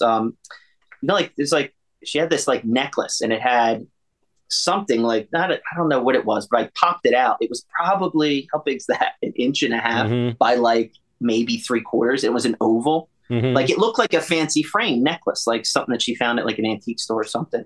And I popped it out, and I glued on a little piece of canvas, and I did a painting for her. And that thing was, like smaller than an egg, like half of an egg. Wow. That's the smallest thing I think I ever painted, but it came out real good because I, put a lot of hours into trying to make it look good. Yeah. So it would look good on it. But yeah, that would be cool, man. Something like that. I would love to see like little stamp painting from you. Who is it? The guy, Sugar Fueled. You ever heard Sugar Fueled? His name is Michael. Oh, I'm sorry. I'm forgetting your last name. Him and I think his girlfriend have like this business called Sugar Fueled, and they do all kinds of, it's kind of like cute pop surrealism characters and stuff. And they gave me as a gift, they gave me a little Scrabble thing. A tile. Scrabble tile. Letter tile. It was the letter Z for Czar, nice. I guess. And on the back they painted a little painting of this little cat. And it's like, what a great idea on Scrabble tiles. It's so smart and clever. But that's really small. That's probably like, these are my limit, I think. It's probably like a third half. Quarter that size, yeah. Yeah, like smaller than that is probably about tiny. Anyway, did you ever do any like trading cards or anything? Because that's what I look at them. It reminds me of like, trading cards. You put like your Utopian stack on the back. It's funny that you mentioned that because someone else hit me up about cards, and then I noticed that Alex Pardee, who I just had in the podcast, he's doing the. Yeah, it was a good interview. Oh, thanks. Yeah, he's great. He's easy to interview. He's super great guy. And he's done a lot of stuff. I was listening to it, and I knew that we were doing this, and listening to him, his checklist of accomplishments in his life and what I'm like, whoa, this dude is like, I'm gonna get on here and talk about my dog. You know what I mean? But yeah, he's kicked ass. Hey, every artist's path is totally different, Yeah, that's awesome. Happy for him that he's done so much. Yeah, awesome. Yeah. His work is great too. Yeah, I'm a fan. And he's a deserving guy too. I think he's like such a good dude. He's such a good when good things happen to good people. Right, exactly. Yeah. And it's like good to root for good people getting good things. Sure. But yeah, so it's got me thinking. I've been thinking about cards anyway, and I was like, why don't I do like, just imagine like baseball cards. My stuff is suited to that. They're like head and shoulders portraits. It's like kind of a no-brainer. So anyway, it's one of the things on my list I want to do when I get all this commission work done. The list keeps growing. Yeah, I think it's a good idea. That would be cool. And it seems like, I figured that you probably got the work done. You have the photos all the of work's everything. done. Yeah. It's kind of just putting it together at this point. Like the hard work is done. Right. Right. Yeah. But it's also the fun work too. You did the fun work, and now they literally have to do the labor of putting that together. Yeah. Yeah. Yeah. But like the also like a card game like Magic the Gathering, I think a dystopia card game would be amazing. Yeah. You know? Yeah, if you maybe there's like a way to do it in like a tier system where like you could do cards with however you're going to do the back of them, or whatever code that you're putting on each one, and then later when you do your card game, they would work for the game. So it's almost like idea. doing the game, and you're doing the first step, but if you never even do the game, they still are cool standalone cards. That could be cool. That is cool. That's like I've never played any of those games like Magic the Gathering. I don't even know how to play them. But I have some cards though, because I just like art, and it's like you buy and like, oh, these look cool, and you hear people are playing it. Like I want to read them. I want to see what they look like. But yeah, that'd be cool. It'd be fun. Yeah, I get a lot of people in my art group on Facebook like doing trades of studies and things they get in mystery boxes, and it's kind of cool to see. And it seems like monster cards would be just so fun for people to trade. And I'd imagine they would be a lower price point too. You know what I mean? So a lot of people would. I mean, if you're collecting an artist's work and you know that there's something less expensive that you can just throw into your collection, like you would want to put it in there. You know what I mean? Like anytime any artist that I know comes out with like a pin, like I bought a couple of your pins and Dos Diablos, like a couple of cool pins. Like I want it. Like it's only $40. Like it's an affordable thing, and now you get to support them and have this cool little trinket of the artist. So yeah, man, I think that's a good idea. It'd be cool. Yeah, I'm definitely gonna do it because people keep mentioning cards to me, and it's like okay, I get the message, universe. I'll start working on cards. You don't have to tell me more than 3 times. I'm looking behind you. It looks like you're already doing it. You're already started. You're drawing cards. I mean, these are kind of like cards in a way. They're just like, but they're. That's what I mean. It looks just like it. Yeah. Perfect. So let's talk about your show coming up. Like, what's the pieces for the show? How did you approach this? Was there like more of a theme than usual, or is it kind of like because there's like shows I've done. It's either been I'm just doing whatever and they all kind of go together and that's the show, which is fine. And then there's like, I'm going to choose a theme and I'm going to paint to the theme, which is also fun in its own way. So, and there's probably other ways of doing it, but how did you approach the show? I don't think the show really was like themed up when it was kind of suggested or like talked about, would you be interested in doing an art show with, other people? I'm just constantly painting and making more things, and they tend to all look like they're in the same theme. You know what I mean? Yep. Some of them might go in one direction or the other, but I feel like they all definitely look like they belong in the same universe at least. Yeah. So yeah, no theme, no. I didn't try to do anything. Now, knowing after I saw Dan made up a flyer, and it's like our 3, Lewis's, Michael's, and mine's artwork. It's a cool flyer.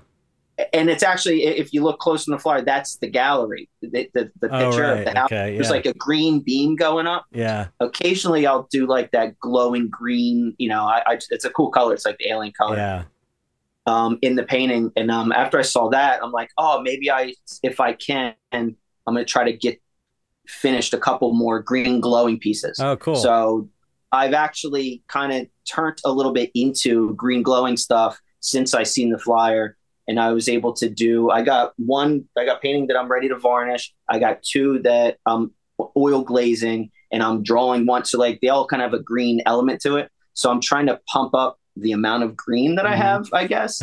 But I mean, it's not like I was painting for months thinking about the theme of the show. Right. It was just, I think all 3 of us, our artwork, it just makes sense that you put us together because all of us make little creatures and these little guys. Totally. For sure. Just put all those weirdos together and make a theme out of what they already do. So, we just all look that it works that way. Right. Yeah. What I notice about these batch of, you sent me like 14 pictures, I think. This batch of paintings, I know we talked about it on the last, when you're on the podcast last time. and we were discussing whether they're aliens. What are they? Are they? And it's like we sort of, or you settled on, you were kind of like, they're more like entities. It's not necessarily alien, but they are kind of, it's like they're, which is more of a broad term to where it could be entities or it could be aliens, but it could also be some other weird life form or something. And creatures subconscious. Yeah. And it's like, I see with this batch you sent me, I definitely feel like, your art language is like, you've got these things that look like, so anyone would see it and go, oh, that's an alien. Yeah. And then it goes all the way to maybe the other side that it's like, it looks more like some weird entity, like some like spiritual other dimensional being that doesn't necessarily look like a space alien. Yeah, I mean, it's fun to do like a gray, you know what I mean? Like an alien gray is fun, it's cool, you know what I mean? But if I'm not trying to produce like a gray alien, they tend to all look like they're like in a family, or they're just kind of mutated, but they're not grotesque.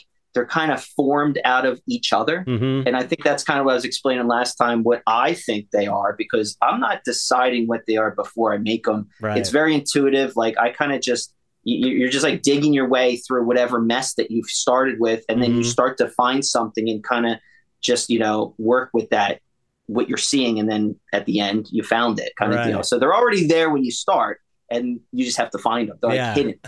And a lot of time I'll be looking at them and trying to figure out what it might mean, because the meaning's not there because I didn't even know what it was going to be. Right. And I guess they're just like different, like sometimes I can't even put a finger on it, but like they're all formed from the result of the thing that's with it. So like they're all interactive in a way where if one's a little guy, growing off the shoulder, his face is usually by the ear and he can kind of like he's got an arm that's manipulating the other guy.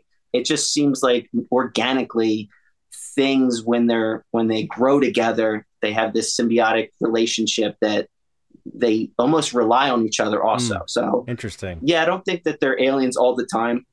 Now for this show, I definitely painted a couple aliens. Yeah, definitely. Straight up, I was like, let's do some ET grays because I think people will like that.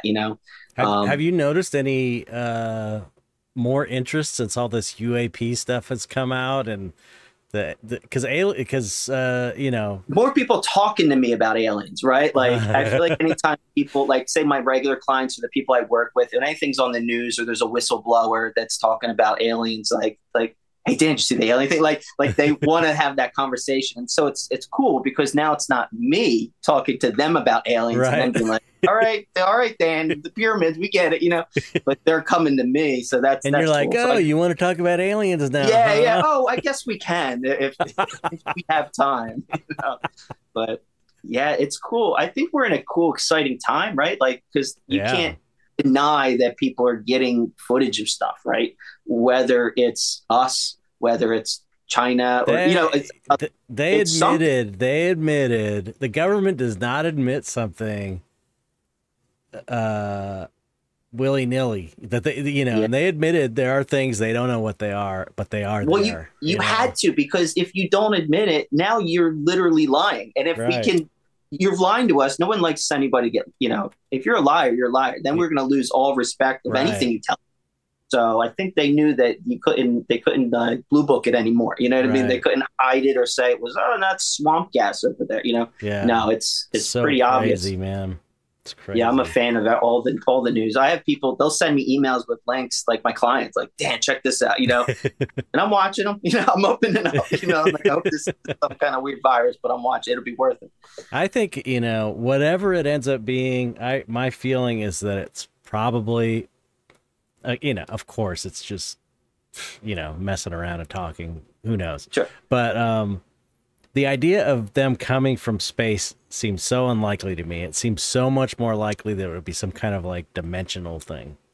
Yeah. Like alternate dimension or coming through a portal of a dimension or something like that. Folded space, some kind of weird science stuff. Yeah, man. But even if they were coming from really far distance, I think that's how they would have to travel, is by coming in through a dimensional portal, right? Right. Like I don't think that, and this is my opinion, if you're traveling 100 million light years, I don't think you're stopping and getting gas and filling up and getting snacks. You're not making the journey. Right. You know what I mean? You're just you're there. Right. So like, however they move, I'm sure it's something that we can't even fathom, you know? Check this out though. Check this idea out. Okay. Yeah. So I don't, I was listening. I think I heard this on this I listened to this really good podcast about with this interview, this guy Andrew Gallium, I think, and he is some kind of computational neuroscientist or something. He's like a legit scientist guy, and he works with the brain. Yeah, he knows all about how the brain works, and he helped develop this new way of administering DMT as a drip, so that they can make the DMT trips last 5 to 10 minutes usually, and they can make it like an hour, and then they can pull someone out of it if it gets too bad. Like it's really controllable. They do it through some IV drip, and so there's it's called administered medical procedure. Yeah, it's called, and so these things they're doing, it's called DMTX, I think. If you look up DMTX, it's really interesting. Anyway, but so it was on this podcast called Concrete with a K. The interviewer didn't really seem like he was really that informed, but the guy who was interviewing was really smart, and he was talking about how DMT. I'm not going to describe this well. He's talking about how like everything we see is the result of a model that our brain has created of reality. Yes. And you're not seeing anything. The thing that's interpreting everything is enclosed in a black box where no light gets in, which is your brain. It's like everything's being interpreted through your eyes and touch and the all these like devices, your ears, your nose, your senses. Yeah, your senses. It's like the thing that's interpreting it is not actually directly interacting with it. It's all going through this filter. And so his point about these beings that people see when they take DMT is that he's like, and he's not like I like that he didn't feel like he had the answers and this is it. He's more like wants to know. He's like trying to figure it out. And he was saying that our the models we have of reality have been passed down through evolution, through biology over the years. And it's like, and it doesn't make sense that we have a model for the stuff that people see in DMT realms. So he's like, it does, I don't know. This is the point that struck me, was like, how are we seeing these weird geometrical shapes that don't make sense, that we've never seen? There's nothing like it in this reality, and these weird ass creatures, machine elves and all that shit, that stuff we don't have any kind of reference point for. How are people seeing that when they smoke DMT? Because we don't have a model in our brains for that. Yeah. And so his point is kind of like, that's why it seems like he was kind of leaning towards like, these are beings in another dimension, as much as that sounds crazy, rather than a hallucination, because we don't have any kind of modeling passed down that would make sense that we would be able to envision these things as a hallucination. Anyway. Yeah. Okay. You should listen to the podcast. It's like 3 hours. It's amazing. I don't know. I don't think I heard that one, but I heard something. I heard a podcast and they were talking something very similar to what you were saying. But the one piece that I picked out of it was that it's almost like 100% of the time when people are experiencing that kind of, situation, which you explained with the DMT, they all see aliens, right? Like all the time. Yeah. Like it's not like, one guy in our study. Yeah. Right. It's like 100% of people seeing them. Right. It's almost like, what if that is the doorway in which you are introduced to something, right? Like if you wanted to come into if you wanted to come into my house, I'd have to let you in the door. Right. That's sort of what he's suggesting, is something like that. Like it's a different dimension, and it makes me think, and how it relates to the whole alien thing is like, and I think he may have said this in the podcast, but I'm not sure. But he was like, we, or whoever, I don't know I think it was him, or it might have been in another podcast, but whoever said this said, we imagine things we don't know about, like aliens. We base it on our reality. Like we go, oh, okay, so they exist in 3-dimensional space like us. They have heads, hands. Bilateral, two eyes, 2 ears. Yes, and they travel in spaceships because that's what we do. We travel through space. Sure. But if these things are like totally in some other dimension that we can't even imagine, because it's like, it's not a 3-dimensional dimension. It's like some other dimension that's like, the example I've heard also is like, imagine if your world was a piece of, have you ever heard that analogy? Imagine if your world's a piece of paper. Yeah, and you drop a ball in it. You can't perceive a sphere. Yeah. You would just see a circle growing and closing, because as it's passing through your dimension, you're perceiving it from what you're used to seeing. Right. Okay, so you know what I'm talking about. So it's like, it's I thought that was cool. Like, all our ideas about spaceships and aliens are kind of based on having this model of reality that's 3-dimensional and that's like our world. So we kind of like extrapolate and go, oh, aliens must be this way or this way. When it seems to me, most likely it's like some weird ass, crazy other dimension or something, like that. And somehow maybe these UFOs are some kind of like interface between the two or something. It's what I mean? their version of coming to a lower dimension. You know what I mean? Right. Yeah. We're seeing a 3-dimensional perspective of something that's a higher dimensional shape. So if it's a 5th-dimensional shape and it's coming into our world, we may see it as an orb that looks like it's moving, but so you're only seeing a fraction of it. So it would make sense. But with your theory that, not your theory, but what you're saying. My theory. I'm going to stand behind it. With the Chet Zar theory. The Chet Zar theorem. Of people maybe meeting for real these entities while they're in the DMT. Technically, we've had first contact already. Right. So we're living in a world where that is a thing. So if you choose to believe that's real, what is happening is they're going to another dimension, whether it's the energy of their mind reaching out, or if it sends a signal and you open up and they're able to reach to us and have it's like a telephone. You got to have one in your house for me to call you. If you're under the influence of this DMT, maybe they're like, oh, they're resonated at the perfect frequency for me to now send them a little text message, right? Let me send them a selfie and show them what I look like. Right. Yeah, that's cool, man. I love all that stuff. And when people are really intelligent and they talk about it and it's just fascinating, your mind wanders and you're like, I got to go paint a picture now. Right?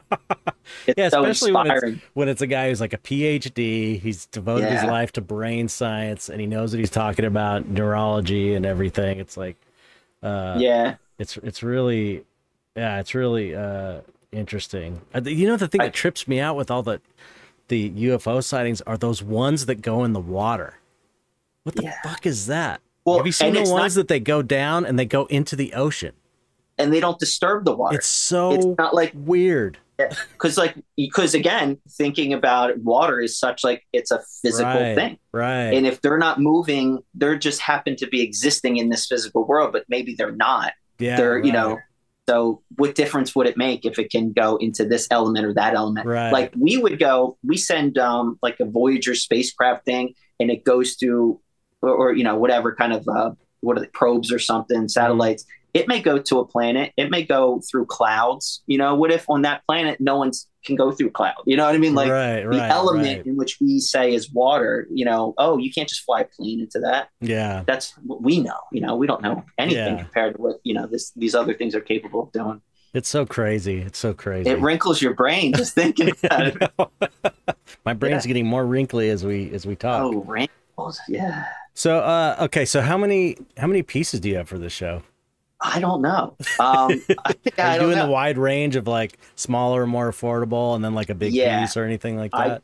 I did a huge painting, probably like 3 foot by 4 foot. I think that's what it is. Wow. And that's going to be like my main piece. That's big and for you, right? You don't usually paint. Oh yeah, it's big. real big. And I didn't really enjoy it because I had to paint it. I have a wall easel, right? So I had to paint it on the wall. And because I usually work a little bit smaller, I'd like to be up close and personal. Actually, I paint on like an inclined table. So it's like down. So I'm kind of working down, kind of reminds me of like tattooing or drawing. That's just how I work. Yeah, and I'll get away from it. But I can see it from a distance just by holding it up. Yeah, it's more like an illustrators used to use that. It's like a drafting table. Yeah.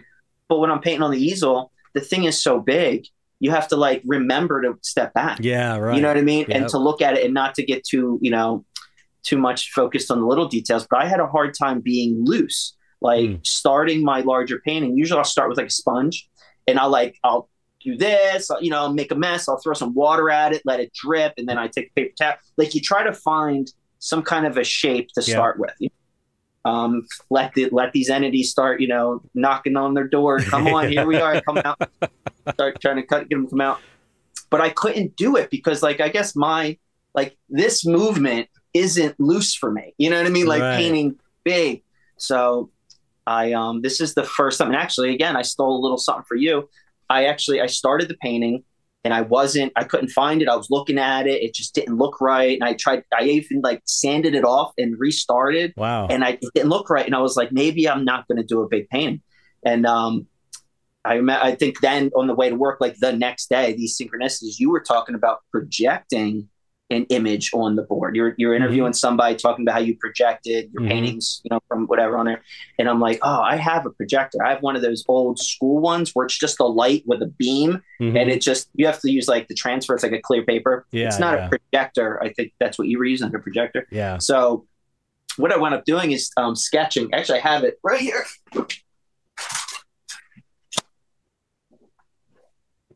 I wound up sketching a little trading card like you got. And then I did the transfer paper, which is like, cool. just marker, and I projected it. And that's a great painting out. too. I love that painting. Yeah, I think, is that one of the ones I sent you? I think so. That's the big one. That's amazing. And and it just, then almost you can use that for the image promo, but there was another one. You can arrange it and you know what I mean, and make it fit the board better. Oh yeah. And think about it. Think about it. If you're trying to make like a big painting, it's so hard to like conceptualize on a big space when you could do it this big, and you know what I'm saying, and you can kind of like, and it just makes sense too because you're like putting all your attention on this small thing that's easy to do, and then just project it big, Yeah, it was hard. It was really hard. I had a hard time with getting it started, and then once I did that, like the drawing isn't really involved. It's just the shapes, because I didn't want to like have a finished piece. Right. And then have to do that thing where I'm copying information. Right. Yeah. I feel like I lose the spontaneity of making it. And plus it's like not as fun to like find it as you're going.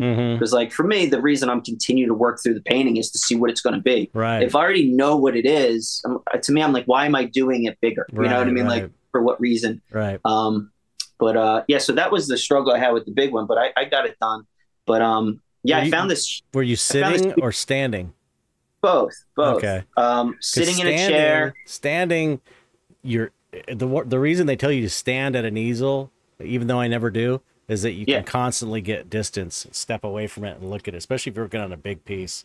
Yeah. You want to get away from it and see it big. And if you're standing, you just take 2 steps back, It makes sense. Well, yeah, think of it like if you're working on a big painting, step back so it looks small so you can see it normally. Right. Like, or just you don't want to look at it the way people are going to see it. They're not going to be seeing it like that. They're going to be seeing it. True. Yeah. Because you might be working on something that is so subtle and the color doesn't contrast enough, and you just step back and it's gone. You can't see it. Right. But yeah, I found this huge frame. So I knew it was something I never wanted to ship. Because it was so big, I don't know how I would ship it. You know what I mean? It would be probably too big or too expensive. So when Dan asked me, do you want to do the show? I was like, oh, that's perfect because I'm going to the show. I can just drive it up. You know what I mean? And then just probably just leave it there, like right. whether they'll have it, never have to deal with it again. Never see it again. Yeah. Hey Dan, can you hold this for me? Which I'm sure, last time any of the pieces that I had for the show that didn't sell on the show, he kept them up at the gallery, and I wound up selling, all of them eventually. So, it's really awesome. That's the thing about shows. It's like, it's not often that you sell out a show opening night, especially, or even the duration of the show. It's like, sometimes it takes 3-6 months just to sell work. That's how it went for me for a long time. It's like I would sell half of a show or less, and then the paintings would eventually sell throughout the rest of the year. So it's like, they'll sell. It's just, it's hard to sell artwork. Plus, the stuff I do too, like, I don't know if other people have the same problem. It looks so much better, in my opinion, in person than the photo. Yeah, always. But it's so hard to take photos, especially like because I'm doing multiple layers of like glazes, right? Yeah. And I'm detailing in glaze, I'm glazing over that. And I feel like this is how my brain kind of tries to understand it. When I'm taking a photo, it's getting one shot. You're not seeing through the layers of glazes. Yeah. You're getting a surface reflection of the layer of the painting. Yeah. Because I'll look at my pictures and I try to get them as close as possible, but a lot of time you're missing so much, like some of the texture, some of the so I hate when it's just all online, you know what I mean? Like I do like the online. I'm actually in a couple dark art online groups, like collectives, Hinge and Dusk. They're two dark ones, and we do like they each do their own thing, but they'll have online shows, and they're perfect for networking and getting people. Say like there's 15 people in the show in the collective, and if we're all sharing the show, hey guys, check out the show we have going on. Right. All of your clients get to see all the painters. Maybe you get a new couple followers and people say, oh, who's this other guy that's in this show? So you're kind of like sharing your collectors or your fans or whatever you want to call it. So I think that it's really important that to do them, you know what I mean? And I've been doing them for years with those two groups. But seeing it in person, I feel like nothing compares to that. So I'm real excited to get the paintings on the wall at Dan's show. But no, I don't know actually how many. Like I asked them. That's a good question, right? Like I'm like, how many pieces are Lewis and Michael bringing? Because I don't want to like not bring enough. Right. I don't want to bring too many. And he was just like, bring as many as you can get done. Like that was, so I'm going to load the car up. Last time he said that, I think I brought 17 paintings. So like, yeah, that's how I got my own room for the last show because that was the only place it would fit, I guess. But so some of them are a lot smaller, like you were asking before. I got a couple like 8x10s, like the smaller green glowing things, which obviously will be a lot cheaper and more affordable for people that maybe, want to just have something, but don't have the wall space or don't want to financially spend all that money. Yeah, or don't have the money, Yeah. And actually collectors, which I'm sure you have a lot of collectors that you talk to, like friends, that if you do a big painting, even if they love it, they might not have room on their walls for the painting. So like, I actually had, I've sold a couple smaller pieces to people and they were saying, yeah, I've been following your work, but I don't have room for anything big. And I don't even think I paint that big. You know what I mean? Like some of the things, they're larger, but not like a poster size or smaller. But for somebody to just have, I want something like 8x10 or, 10x14 or whatever it is. Right. They can fit it on the wall. They might have a little space. Yeah. And then when they get little nooks and crannies, they can get a little Chetzar trading card painting, fill in all the nooks and crannies. Yeah, they're pretty fun. They're kind of cute. Yeah, so I don't know how many I'm going to have. I think it's at least 10. I will say probably. Well, you sent me 14. There you go. It's 14. I don't really know. Dan, that's what Dan said. He's like, just bring as many as you get done. So that's when he said that, I started the big painting. And I was like, all right, well, I know I'm going to bring this big one. And then if I get done, I'll maybe try to do another one. And then I saw his card for the show and it had the green. So now I'm just like, everything's glowing green in my room now. So actually, and it's funny because I think the piece I'm working on now, the couple green ones, they're going to be my favorites for the show. And it's funny how that works, Yeah, you're like, oh, I have time for one more, and then you're like, this is the best one of the painting. But I always think that the one I'm working on right now is the most important one. You know what I Right. mean? Like when I'm starting it, like it's that magic where like, you first start to see and it's like it's coming to light and you're like, oh, this is it. Yeah. This is the painting that's going to make me the best painter in the universe, right? Like everyone will know. And then, then you get a little bit further and you hate it. Yeah. Like that. Why'd I ruin it? I should have stopped. Yeah. But, How you're driving there? yeah, man. How long's the drive? 7.5 hours it took me last year. That's not And crazy. that's one pee break. Yeah, man. When I came out to Copper Show, when I seen you, that was the same time. So it takes me the same amount of time to travel to drive to Maine as it does to fly to California. Oh, wow. So it's about 6-7 hours of a flight, to get to where you're at from where I am. That's So cool. yeah, I wouldn't do it every day. You know what I mean? Right. But They're fun. Road trips like that are fun, though, I think. yeah, and I just buy like an audiobook. I'll do Yeah. like maybe I'll download that podcast you're talking about, the Alien. So I'll be listening to that. But just something I get lost on it. Just drive, So I have no problem because you're not really expected to do anything else during the drive. Like I can't draw, I can't paint, I can't answer email. Yeah. So it's nice. It's like it's kind of meditative in that way. Where same thing like painting. Like you're saying to meditate in the morning. Since you said that during this podcast, I'm thinking, well, I think I kind of do that too. If I'm painting in the morning, that's my meditative process. I'm not talking to people. I'm literally not thinking when I'm doing paintings a lot of the time, Yeah, it's definitely a form of meditation for sure. Hours go by. Yeah. Literally, I'll sit down and it's 3 hours. And I'm like, because I got my alarm set because I will, paint too much. And I'm like, oh, shit. And I have to like hurry up to leave for work or something like that. One of the techniques for meditating I think in transcendental meditation they give you a mantra and like a something secret you say over and over. Yeah, and it's like, and the way that mantras work is that you repeat them in your head. It just can be a sound. It's like a nonsense word, and you say them over and over and over so that it's like your thinking mind is occupied thinking this word. It's not about the meaning or the special power of the word. It's so that it occupies your mind so that the rest of your mind can just be empty. That's like the whole thing. And if you think about it, it's like, that's what happens when we paint.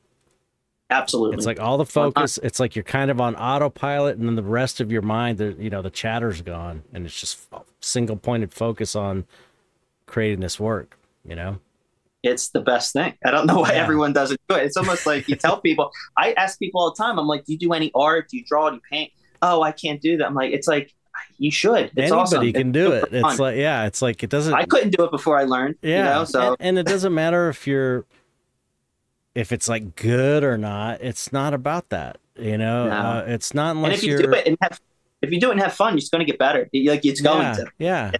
And even if it doesn't get better, who cares? It's like, unless you're a professional artist or you're trying to have a career, it doesn't matter. It's more about the joy of self-expression and just allowing yourself to play, and it's fun. It's fun. It's just fun to do, I've been thinking like it's kind of like serving the obsession, right? Like you start because it's fun and then it becomes so fun and you want to do it and you just make time for it. You rearrange your life. I'm waking up early to do it. And it's like, you just want to find as much time as you can to do the thing. It's like the secret. Once you figure out that doing this thing, whether it's art for us.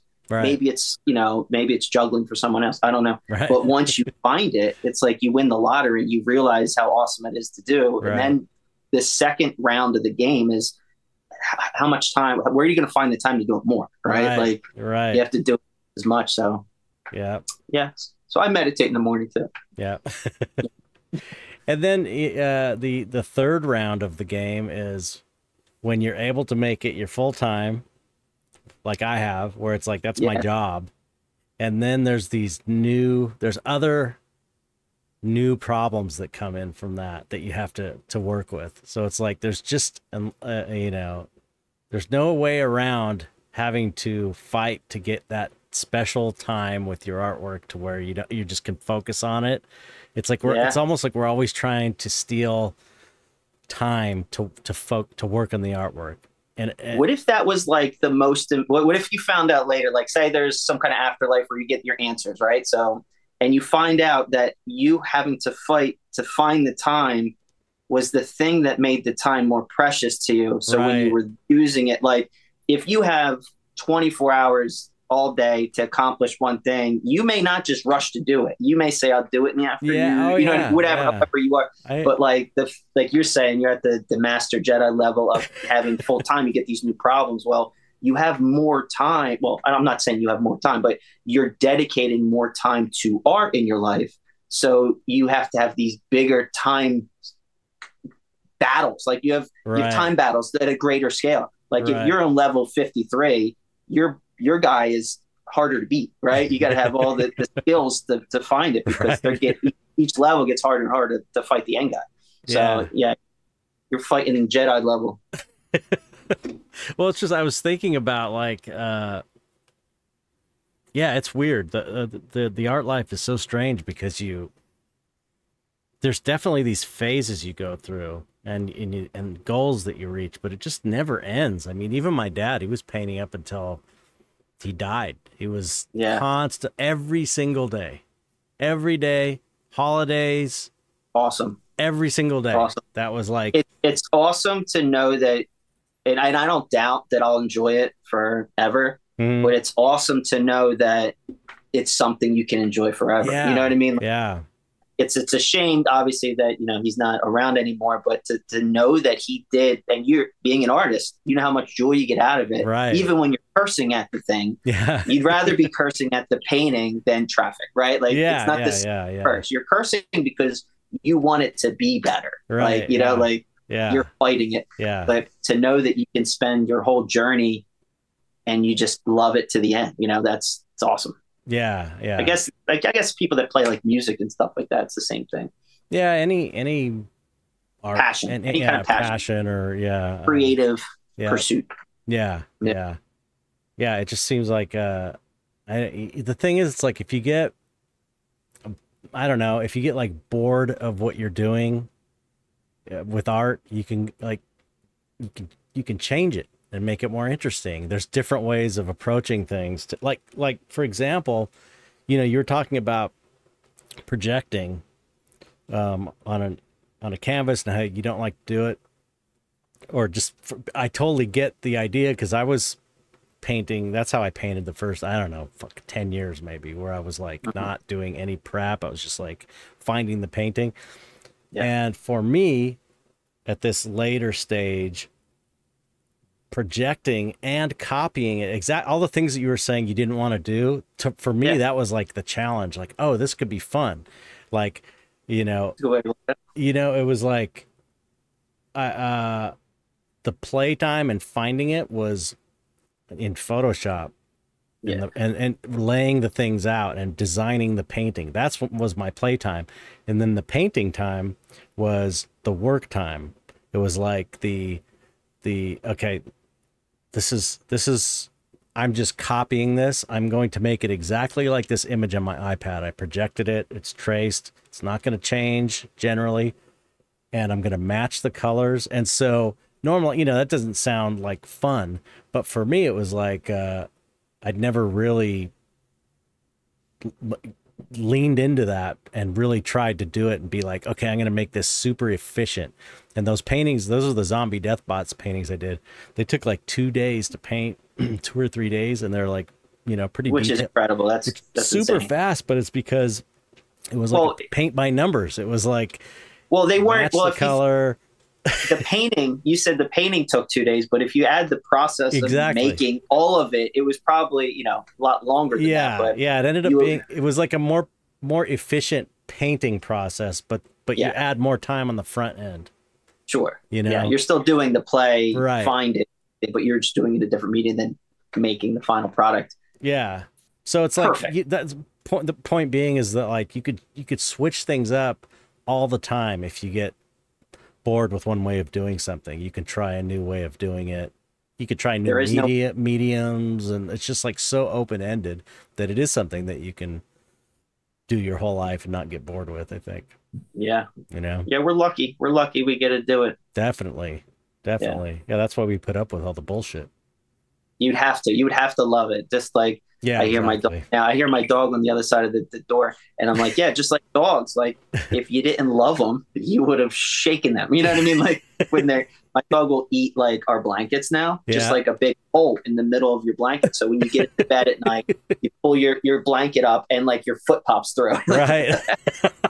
Half the blanket. But all right, I love you. I guess I'll let you get away with it. Yeah, that's why babies and little kids and They have to animals are so cute. It's like so we don't kill them. Yeah. Kidding.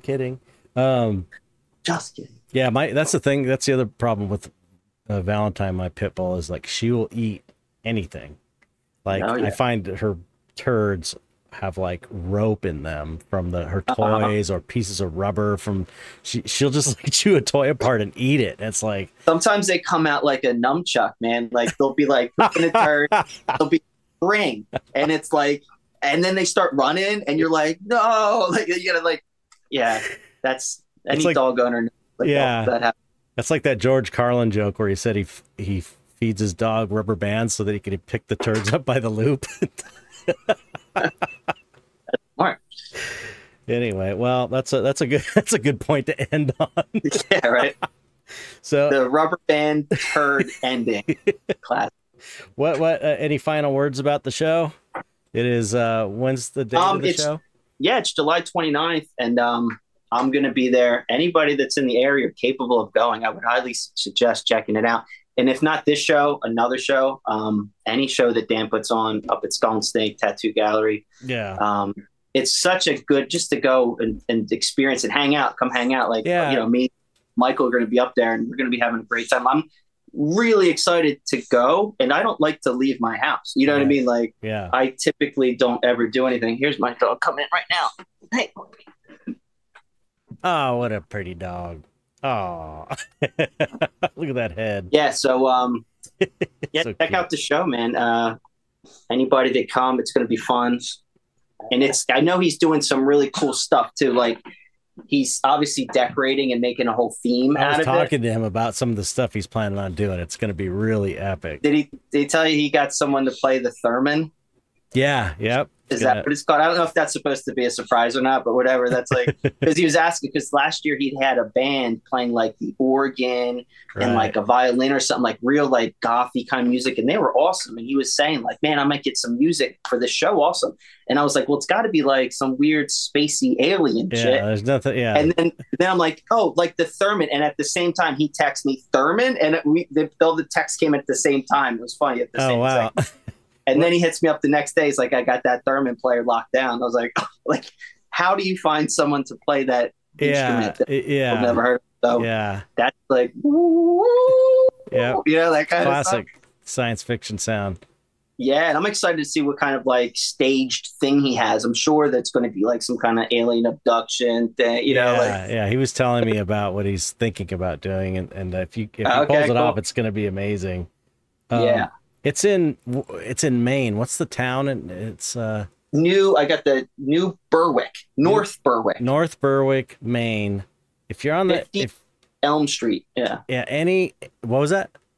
It's 50 Elm Street, North Berwick, Maine. North Berwick, Maine. If you are anywhere, if it's an hour or two drive for you, it's totally worth it. It's worth it because it's not just like a come and walk through and leave. Like they have food, they hang out, people will party, it's a dark art party. And a lot of the artists are going to be there. And I know there's some local artists that are close enough that they go to his shows regularly. There's other people he works, like different tattoo studios that he's friends with. They come. So you get a lot of artists that, and which are, as you know, you go to an art gallery, everyone's super friendly. And when you get a bunch of artists in there, we get along super well. So it's never a bad time. And even people that you can see that are kind of shy, like they get included into what's happening. It's not like people are turning their backs to somebody, everyone's included. You have to, there's so much stuff in his gallery that you'd have to ask, excuse me, Chet, can I get by? Like you'd have to interact with people. Yeah. Where at first I thought that like, that's kind of tight, but it makes sense because people have to talk to each other at the gallery. You have to like move around. It's not just one warehouse where, you know, you walk, you make a lap and that's it. You know, it's nice to have a little maze to go through and to see people, you know, and talk about this painting with the person next to you. Yeah. It's definitely good vibes for everyone. So I would highly recommend going if you can. It really is, it's really unusual. And I think it should be getting more press, I guess, or somehow more people should be hearing about it, because it's he's doing such amazing work with these shows. So, yeah, absolutely. I mean, I know he's working with a lot of different artists with the group show, and I feel like there's getting some momentum for him. I think he's like committed that this is going to be something. Yeah. Plan things out further to like know, okay, if this month we're doing that, so give people enough time to kind of say, okay, I know I'm doing that this weekend. I won't book anything else, right? Right. Plan on being there. I mean, I need so many, especially because it's a weekend. I mean, that's the busiest part for my career tattooing. Like, tell me you're doing something on a Saturday. Right. I need like 3 notice, because Saturdays are booked forever with people with big projects that don't want to take off work. You know, they want to come Saturdays. So for me to be able to get up there, it has to be out enough. So that's important too. But yeah, I'm excited. It's going to be fun. So maybe if he does it for like 10 years, you can come out for the 10-year anniversary Dark Art show. So I'll definitely come out at some point for sure. Yeah, it'd be cool. Yeah. Well, thanks for coming on the show, man. It's so great catching up again. Really appreciate you taking the time. Always a good time talking to you. And I'll be checking out the stores for your trading cards soon. Okay. So I'll put a set aside for you. Nice. Now you have to say goodbye. You have to say goodbye to the audience. You have to bye, chat. Bye, audience. Bye, everybody. Check out the Dark Art show in Maine. Come say hey. Bye. Bye, everybody.